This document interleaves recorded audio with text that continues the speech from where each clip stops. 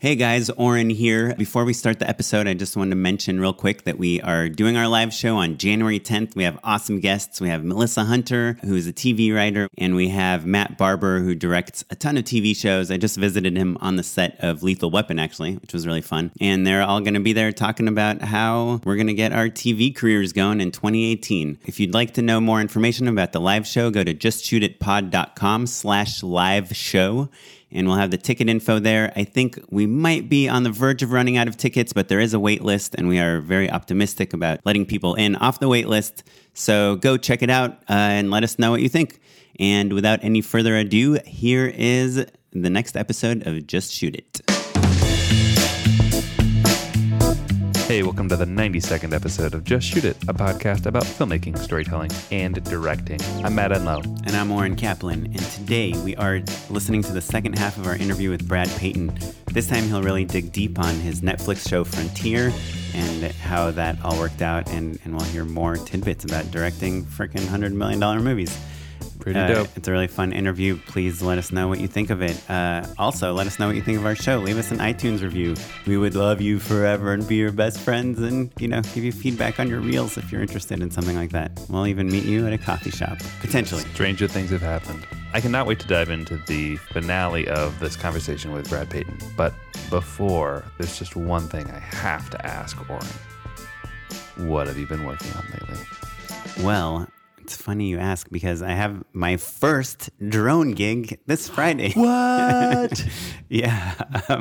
Breaking news, everybody. I had no idea. I know. So to regular listeners, you'll know that I just purchased a drone recently, and I have been having way too much fun with it. And it has been pretty fun. Yeah, Matt and I took it to the river. But I have some friends that are shooting some golf stuff, and they want just like really cool shots of like a golf swing, like the camera flying towards the golfer, and as he hits the swing, like flying as if it's the ball, aerials, like just straight down shots of, the golfer so we can see his form and with all sorts of graphics, and then just B-roll. Who is this for? Is this for Golf Digest magazine? Yeah, Sawhorse. Oh, Condé man. Nast. That's going to be fun, dude. Yeah, so Friday morning I'm shooting it. I'll let you know how it goes. I was telling the director today, I was like, so do you need me to like fly into a golf hole? Because that is going to be difficult. There's these things that I can do really well. I've been getting better. I can fly in a straight line. I can go up and down really fast. But tilting the camera up and down, I can do it, but it's hard for me to hit an exact point without the camera. Right. Like a small, like a hole-in-one would be pretty rough. And panning is a little tricky as well. But yeah. You're paying this thing off already. That is great. That's awesome, man. Flying that drone is super fun. We'll have to do it again sometime soon. So speaking of crazy aerial shots, let's talk to the director of San Andreas. And Rampage. And a bunch of other cool stuff. And Netflix's Frontier, available now. Brad Peyton. So you're doing these scenes where gigantic buildings are falling down, and then you need to shoot like a scene between two people at a restaurant, like having a conversation. Yeah. Like, how do you approach like shot listing that so that it feels like it fits with the rest of the movie? Yeah. Like, do you ever do like a 2-shot and 2 overs, and then you're like, that's the scene? Like, yeah, of course. Yeah, like you have to shoot whatever's appropriate to the scene. Like for me, I think of it as like I'm a story guy. Like that's what I like when I go to see movies. All I really want to see is a great story, because what comes with a great story, generally speaking, with high-end filmmakers, are really great visuals, really good acting. So because it tells a really good story. And so for me, with camera work, it's like, what is this scene about? Like, what are we really trying to tell here? Like, what is the point of this? I've gotten in arguments with producers where they're like, just shoot standard coverage. And I've gotten mad because I'm like, go hire anybody can shoot standard coverage. Like, I'm not here to shoot standard coverage. I've shot standard coverage, and you do, but you're trying to do everything in a way that is not standard coverage. Everything you're trying to make special on some level. However, some things just are meant to be two people sitting at a table talking, and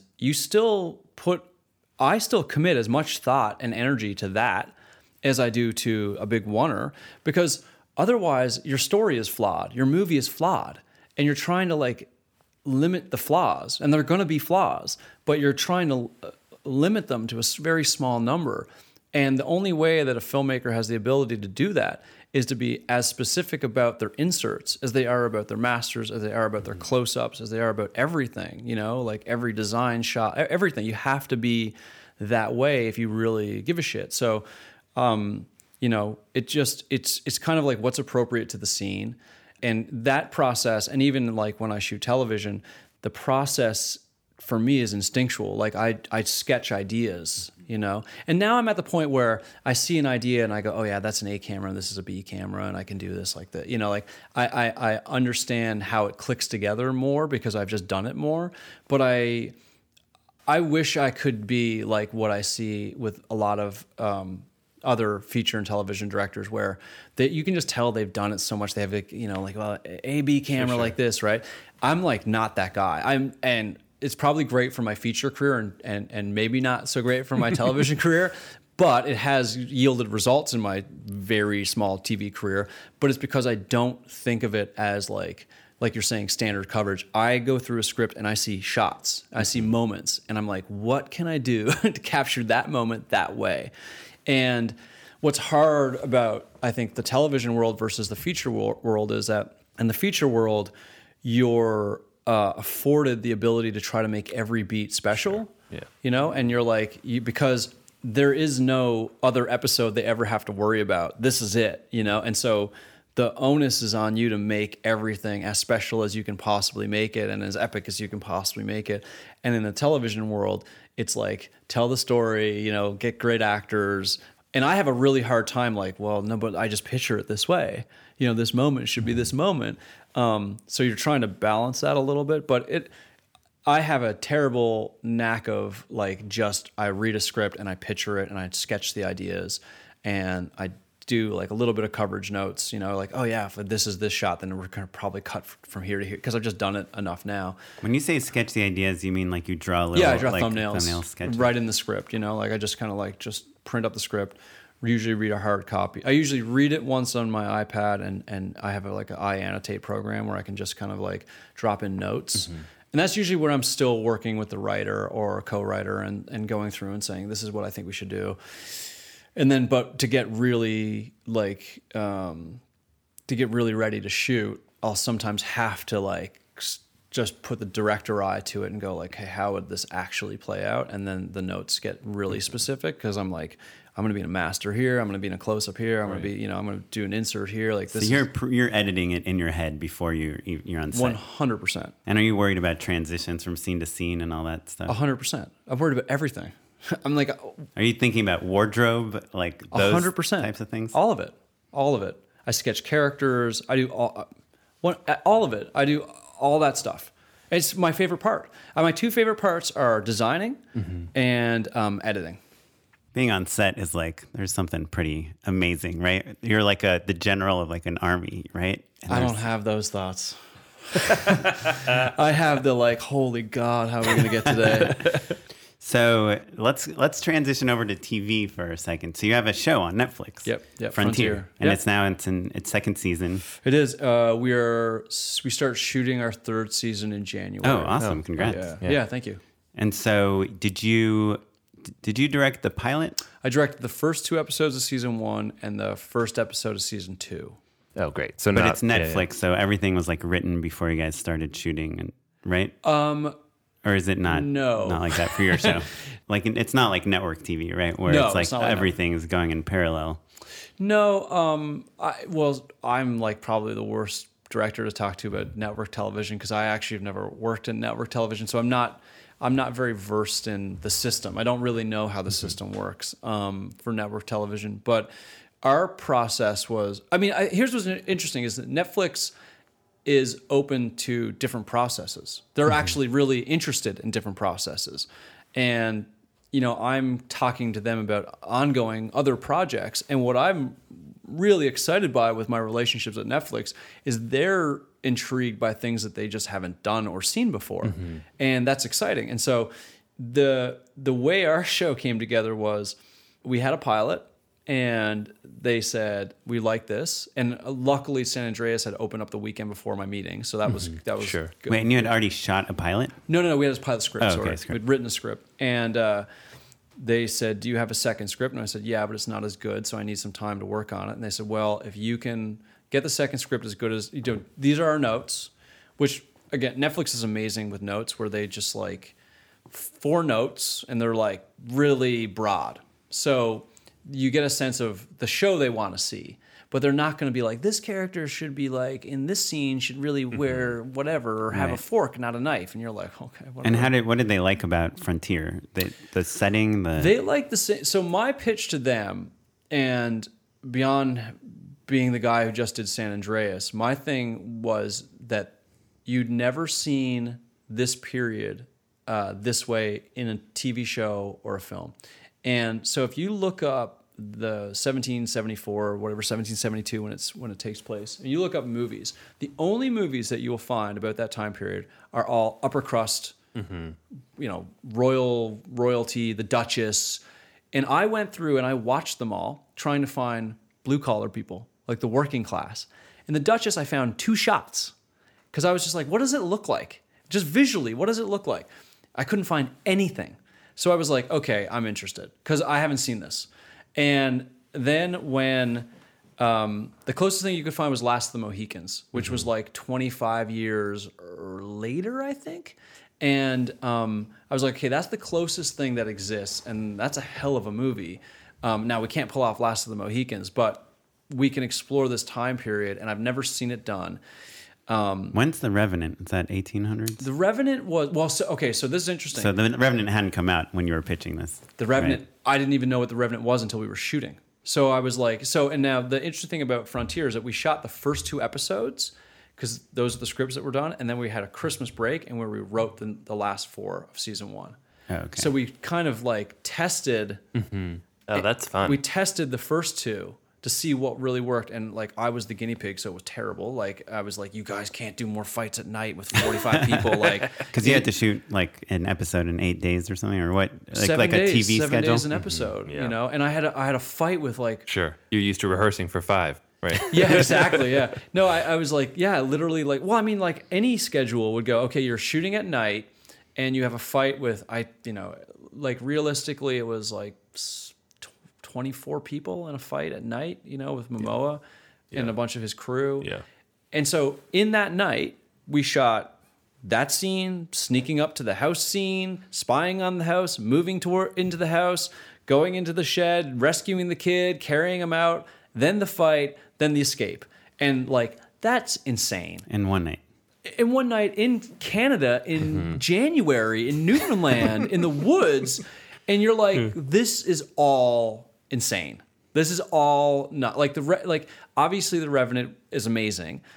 Go look at how many days they shot it. Right. They shot part of it in like Argentina or something because they ran out of snow. Where they were shooting originally. They also did like a bunch of those wonders. They rehearsed them for like 5 days. Right. They rehearsed the shot for 5 days. I almost Like shot an San entire Andreas. episode. Well, no. I let my camera operator go and he rehearsed what I designed. I kept shooting. Oh, okay. Sure. They just stopped down and rehearsed for 5 days. Like, no, let's just figure the shot out for 5 days. We shot the episode in 7.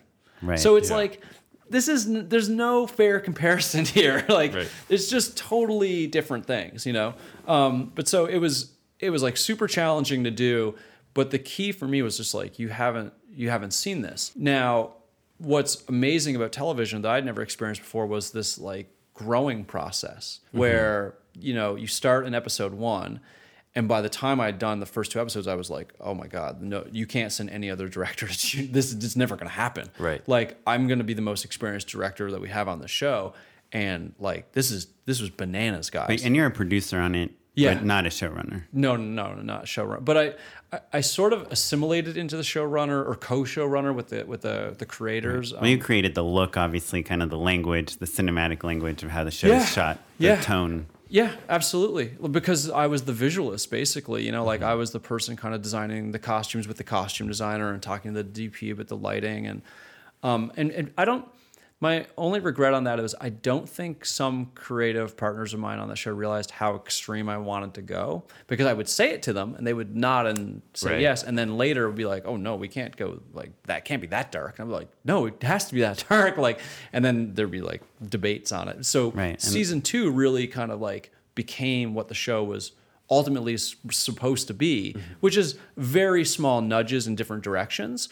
But I'd never experienced this thing where it's like, oh, you can develop a show.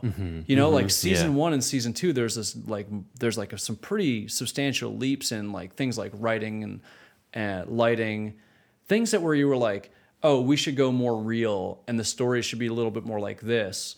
You had that opportunity to kind of grow. Right. It's like Yeah, you feedback. can iterate a little bit too. Right? And feedback Yeah. for ourselves. Yeah. Like we were doing it and then talking honestly to each other about like what could be better.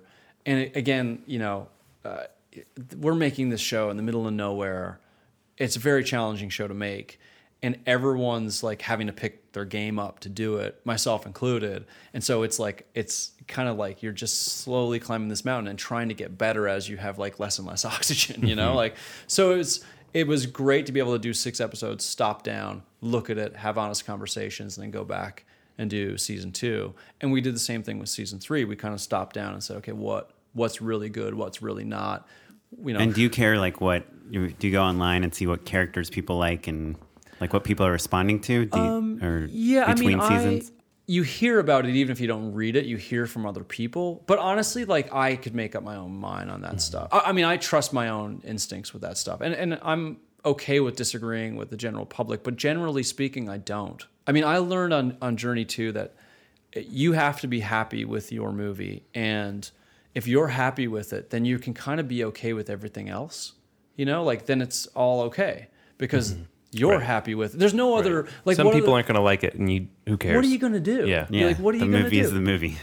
And you've made what you like, you know? And so I think I'm the style of filmmaker and storyteller I am because how I grew up and because I'm making stuff that I like, and it just happens to be that the general populace likes the same sort of stuff I like, you know? That's where I'm lucky, you know? And I learned that again on Cats and Dogs 2 and Journey 2. I was like, no, I have to be who I am and do my own thing. So I read criticism, I hear about criticism. I don't take it as the gospel. I'm like, no, this is a point of view and an opinion. And it's just kind of like the thing that no one realizes is how much time you had or how much money you had. Right. They We were all just talking about judge this everything yesterday. the same way, you know, which I don't think is fair, but that's the world we live in. And I'm, you know, like that. So when someone's just like, well, it's, you know, it's not The Revenant. And I'm like, yeah, no kidding. You know, like there's no comparison between these two things. Yeah, but The Revenant is not a TV show. It's like a long, each shot could be a TV show. I'm also like, go look up the budget for The Revenant. And like, look at our budget and look how much story we have to tell. Right. You know, like it's just, I don't do these things because it's like ridiculous. But like people say ridiculous things like it's fact. Sure. Like, you know, like they're like, oh yeah, like they're comparing apples and oranges in the most extreme way and saying it to you in this tone of just like, that's what it is. And you're like, dude, you know, clearly don't really know what you're talking about. And sometimes that stuff is like tossed at you as like, here's fact. And you're like, so you just kind of take a little bit of it in and, you know, I'm more interested in like creative stuff that applies to it. And again, like, Right. But if people, like, I mean, you hear about Breaking Bad, like Jesse was supposed to be gone after like the second episode. And in Girls, Zasha Mamet's character was only supposed to be in the pilot, but they like started working with them and they like loved the character so much that they were like, I guess maybe it was the filmmakers themselves that loved them, that kept them. And maybe it wasn't like feedback from viewers. Well, I think that like when you're a confident filmmaker, you're seeing those. I mean, to me, that's like you see the opportunity and you're like, oh man, we gotta like, this person's awesome. Let's keep them around. Let's keep this person around. Or like, oh God, killing this person is gonna be terrible. We scripted them to be killed, but like maybe they can have a twin brother. right.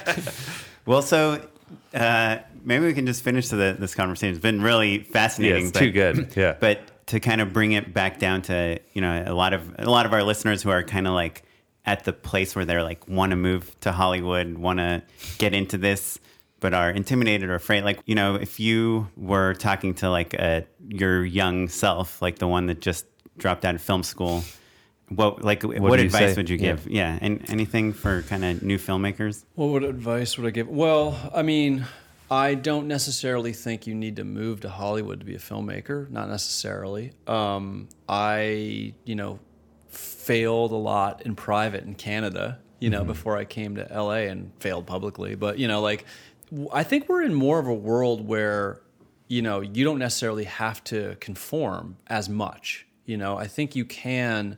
It almost seems like we're right now very much in a time where the less you are like everyone else, the better. Like a show like Transparent doesn't get sold 10 years ago. No. Right. Right. Well, right now, television is really amazing because, I was just thinking about this the other day. We call them libraries, like Netflix's library of shows, and it really is like a library. Like shows are like novels or chapters in a novel, and a season is a novel. And really, like television has become this thing where it's like going to for me, as I guess I'm old as the fucking hills, it's like going to the library and getting a book. It's like you can go in and go, I want this tone and this subject matter. Like everything exists now, as where it seemed. Like I think back when I was a kid and think about like what came out at 8:00 on a Thursday night or a Tuesday or Wednesday, and it's sort of all the same. Like it was a little more homogenous, So now it's like you can make a show about the more unique the show is, in a lot of ways, the better chance it has. But so it's a slightly different world than when I started as a filmmaker. But I definitely think the best advice I'd have is just to like go tell stories that you feel no one else can tell. That's what I tried to do when I started.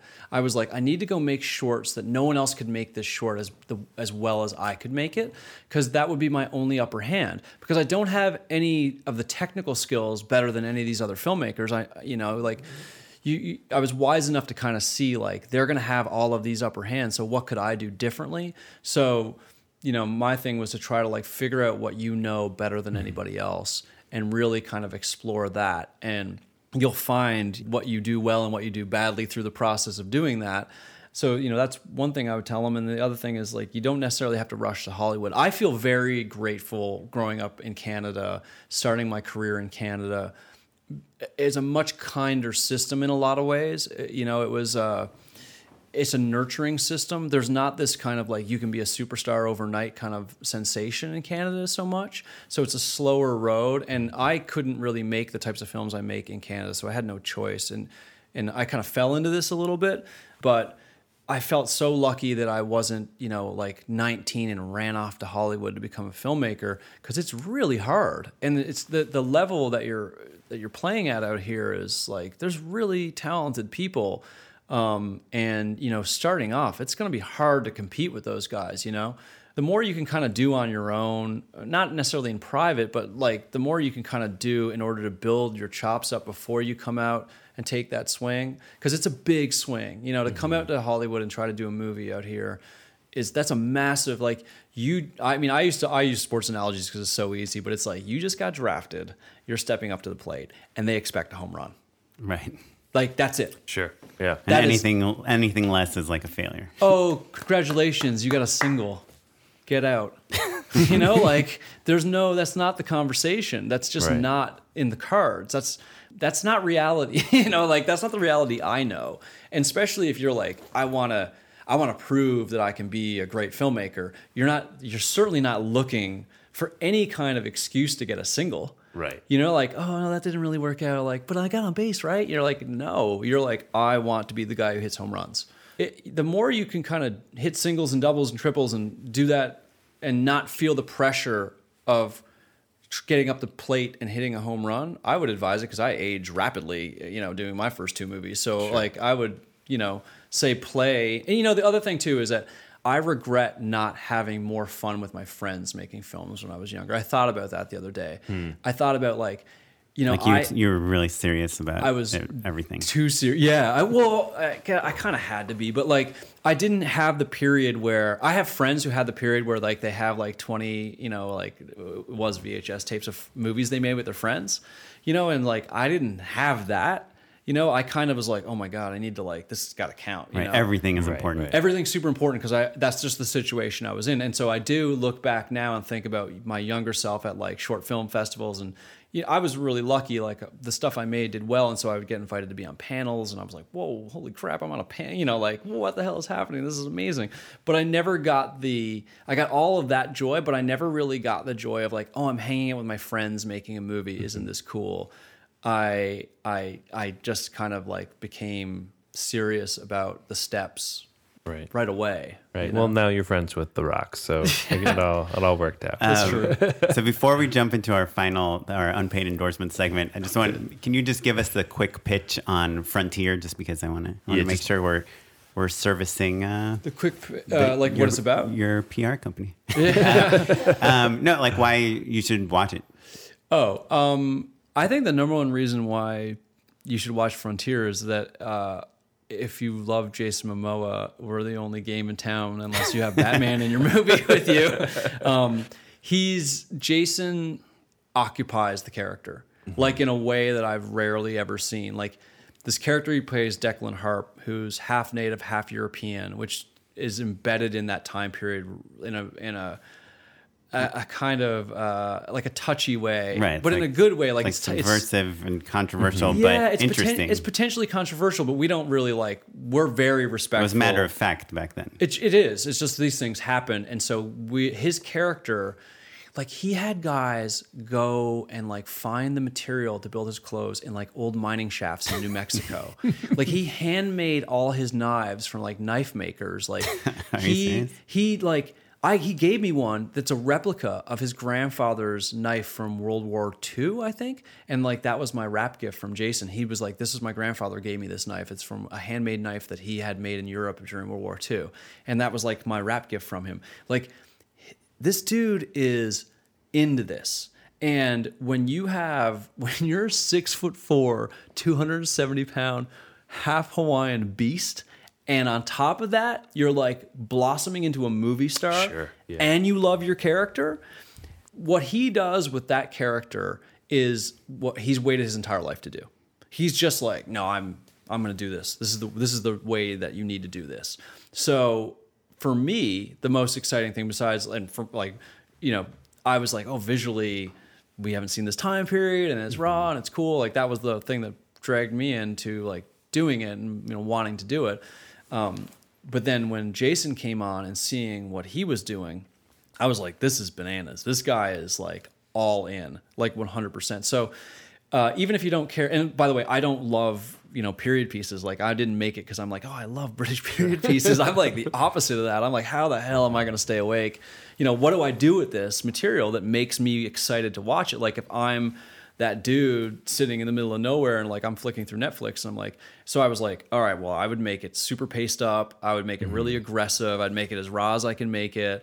I'd give it love stories and make it sensual and give it a soft side, which you never see. Like I would do all these things because I want everyone to watch what I make. And so I try to do all that. And like, one of the big things was like strong females and all that. But then on top of that, we get Jason pre-Aquaman, pre-Justice League, all that stuff. Right. And but post Game of Thrones. Post Game of Thrones, but long post. Like it wasn't like season 2 of Game of Thrones was out. Like it was season 5 or something. Right. He was long dead. Yeah, he's long. I mean, he loves Khal Drogo, and like he's like, that opportunity was massive for him and he loved it. But it wasn't like, oh, we've got the guy from Game of Thrones. Like there wasn't this heat on Jason. Like we went and lobbied and said, this is the guy. It obviously helped that it had been announced that he was going to be Aquaman, but there wasn't an image of him. There was none of that stuff. So we just kind of were like meeting him, and like I went up to his house in Topanga and he taught me how to shoot bows and arrows and throw hatchets and like. Did you guys eat any horse hearts? We didn't eat horse hearts. We ate a gigantic platter of meat, though. Sure. Like she's like, would you like an appetizer? Jason Momoa afternoon for you is what we're saying. It is the most Jason Momoa afternoon of my life. Did you brush his hair? No, he would have like snapped my arm. No, like he has like, we drank Guinness until I couldn't stand up because he's a gigantic human being. And like, he was just like, want to throw a tomahawk? I'm like, sure. He's like, like he'll just bust out, you've seen. He's like, it's like Tom Cruise, he's like, just snowboards and rides motorcycles and flies planes. Momoa fun. Throws tomahawks and like eats big plots of meat and like he's like, I want to see my wolves, and he has wolves. Right. You're like, this guy is. Why else would you live in They're the Topanga, only ones right? that that are challenge for me in wrestling.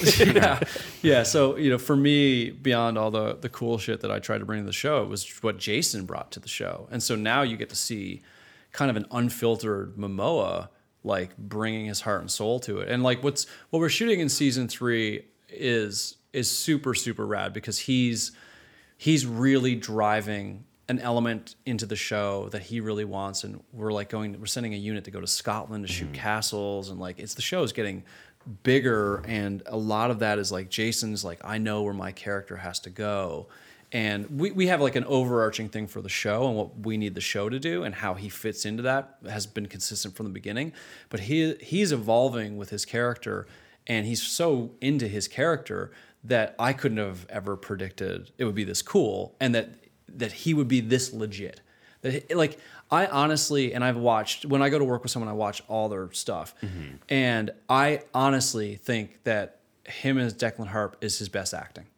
Like, and I've watched a lot of his stuff and what he brings to the table, the vulnerability he's willing to show. Mm-hmm. And that's not like us going, no, Jason, like women need to see you vulnerable. Like he's like, this is about my wife and child being killed. And this person is like done this to my father. And like, he shows up, we show him, takes him like, Jason, that's raw. And he's like, one more, and then he goes out there and then it's like, he guts himself and leaves it all out there. And you're like, okay, that's phenomenal. Like, that's just a guy who's really in love with his character, really down for doing the best thing for the show. And I can't say enough about that. And you're not going to get that anywhere else from him. This is like his thing. That's awesome. And so do you have to watch the first season do you have to watch everything in order? Like start season 1, episode 1? Is that what you recommend? I would. I mean, what I think the thing with season 1 is the first couple episodes you need to have patience with it because it sort of has to set up a lot. Right. Like Game of Thrones. Like no one would watch that off the first episode. Right. Yeah. So I think you could jump into season 2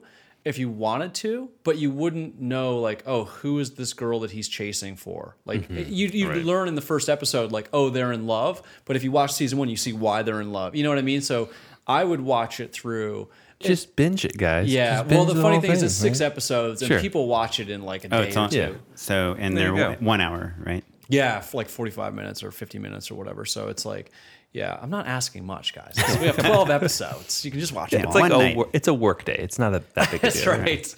It's not a full weekend commitment. Well, awesome. Well, so we're gonna cool. Yeah. Gonna jump into our unpaid endorsements. So my endorsement is a video that I've watched twice in a row. It's called "I'm going to teach you how to make lasagna," and it's just a rap video about this guy who teaches you how to make lasagna. This gets you stoked, like creatively stoked. Stupid. No, it's just a thing I like. I just like, and actually, I take it back. I think not to wax philosophical about it, but it is kind of the first video I've seen in a while on the internet that's just full on stupid, and I really miss that. Yeah, we talked about that in a previous episode, but like so much of my feeds now are like political and important, and like it's just so much to deal with that like just a stupid video about a guy literally telling you how to make lasagna, and it's like a pretty decent seeming recipe. He really goes through each beat. Good. I think this is stupid. I'm smelling win-win. You know what I mean? Like I don't see the downside. Hey man, that's why I'm endorsing. That's a solid one. Okay, well, I guess, is it bad if I endorse the YouTube video I saw today, too? Man. No. It's a really old one. It's a music video, kind of. It's from Flight of the Conchords. Jenny, have you guys ever seen that? Oh, yeah, of course. Wait, which one's Jenny? It's just like they're singing, like they're meeting on a park bench, and like one of them is named Jenny, and the other, and they're talking about their relationship, but we find out that one of them doesn't quite remember what their meeting them or anything. I don't know. Just look for Flight of the Conchords, Jenny. It's like really amazing dialogue that is really fun. I also a problem I've been having is it's the holidays right now, and I've been having like a horrible time figuring out like what to buy for my parents. Now in today's age of Amazon, like anytime anyone needs anything, they just like buy it instantly, right? It's like, well, I need like a phone holder for my bike. Look at that up on Amazon, and I just buy it. So like no one needs anything, right? Yeah. I like not needing anything though. Yeah, but then when you That's have to so give a nice. gift, or someone asks you like what they should That's give you what as a producing gift. partners are for, my friend. They just have the best ideas because all they want to do is buy shit. Oh, so somebody, our writer's assistant in our writer's room, she recommended going to the Mocha Design store. Oh, It's yeah. like That's a cool, good idea. cool art, like little things. You can get I'm something like for $10 Tash and or shop $100. at the Glen at the what's it called? The Grove. I'm just like can't the go wrong books. because whatever subject you choose, that's Sure. going to be the best book about it. Yeah, that's true. That's a solid That's a good endorsement one, right, right? there. Yeah. That came up today. So Taschen, Taschen, in Yeah. case you guys are looking for it. There's another arts and architecture store in Santa Fe 1 downtown. Do you know what it used to be over? Don't leave my house, man. Right, for sure. I go to work and then I go to bed. And I stop by and talk to you guys. Yeah, That's it. There you go. Wow, thanks, man. Also, That's all I do. do you want that to be your endorsement? Tashin's a good Yeah. one. I don't really. I'm still trying to wrap my head around what I'm endorsing. Is this Oh, just something that you like. just something that I dig? Like it doesn't have anything to do with work at all? It doesn't have to. I'm going to endorse the subscription. Toronto Raptors, the best basketball team in the universe. Oh yeah, why are they? Why are they the should best? people Because like they're them? Canadian like me, and they. Boy, your they're- eyes really lit up. They're you are, amazing. You are serious So, about this listen, endorsement. this is a serious thing. So for me, I work a lot. Yeah. And I'm like, I don't want to work all the time. And I love basketball. I played basketball as a kid. And I spend so much time just like thinking and drawing and being creative. And so for me, watching the Raptors is like, I don't have to do any of that. Like I need to I have a turn it super off. hard time turning it off. So this is just kind of like, Sure. and I don't like sports. Like I don't watch football. I would rather like punch myself in the face than like play golf. Like I can't do. I've tried. Yeah. And no disrespect to golf, but I'm not I built. play pinball. Same reason. Just There like you you go. can't think about anything else but like that Yeah. stupid silver ball. Yeah, and I Yeah. used to be like Tetris. I was Yeah, just yeah. like the Tetris whiz, like it's just a simple turn it off, not for long. Like, I love video games and stuff, but now if they're so good, you get addicted so quickly. Sure.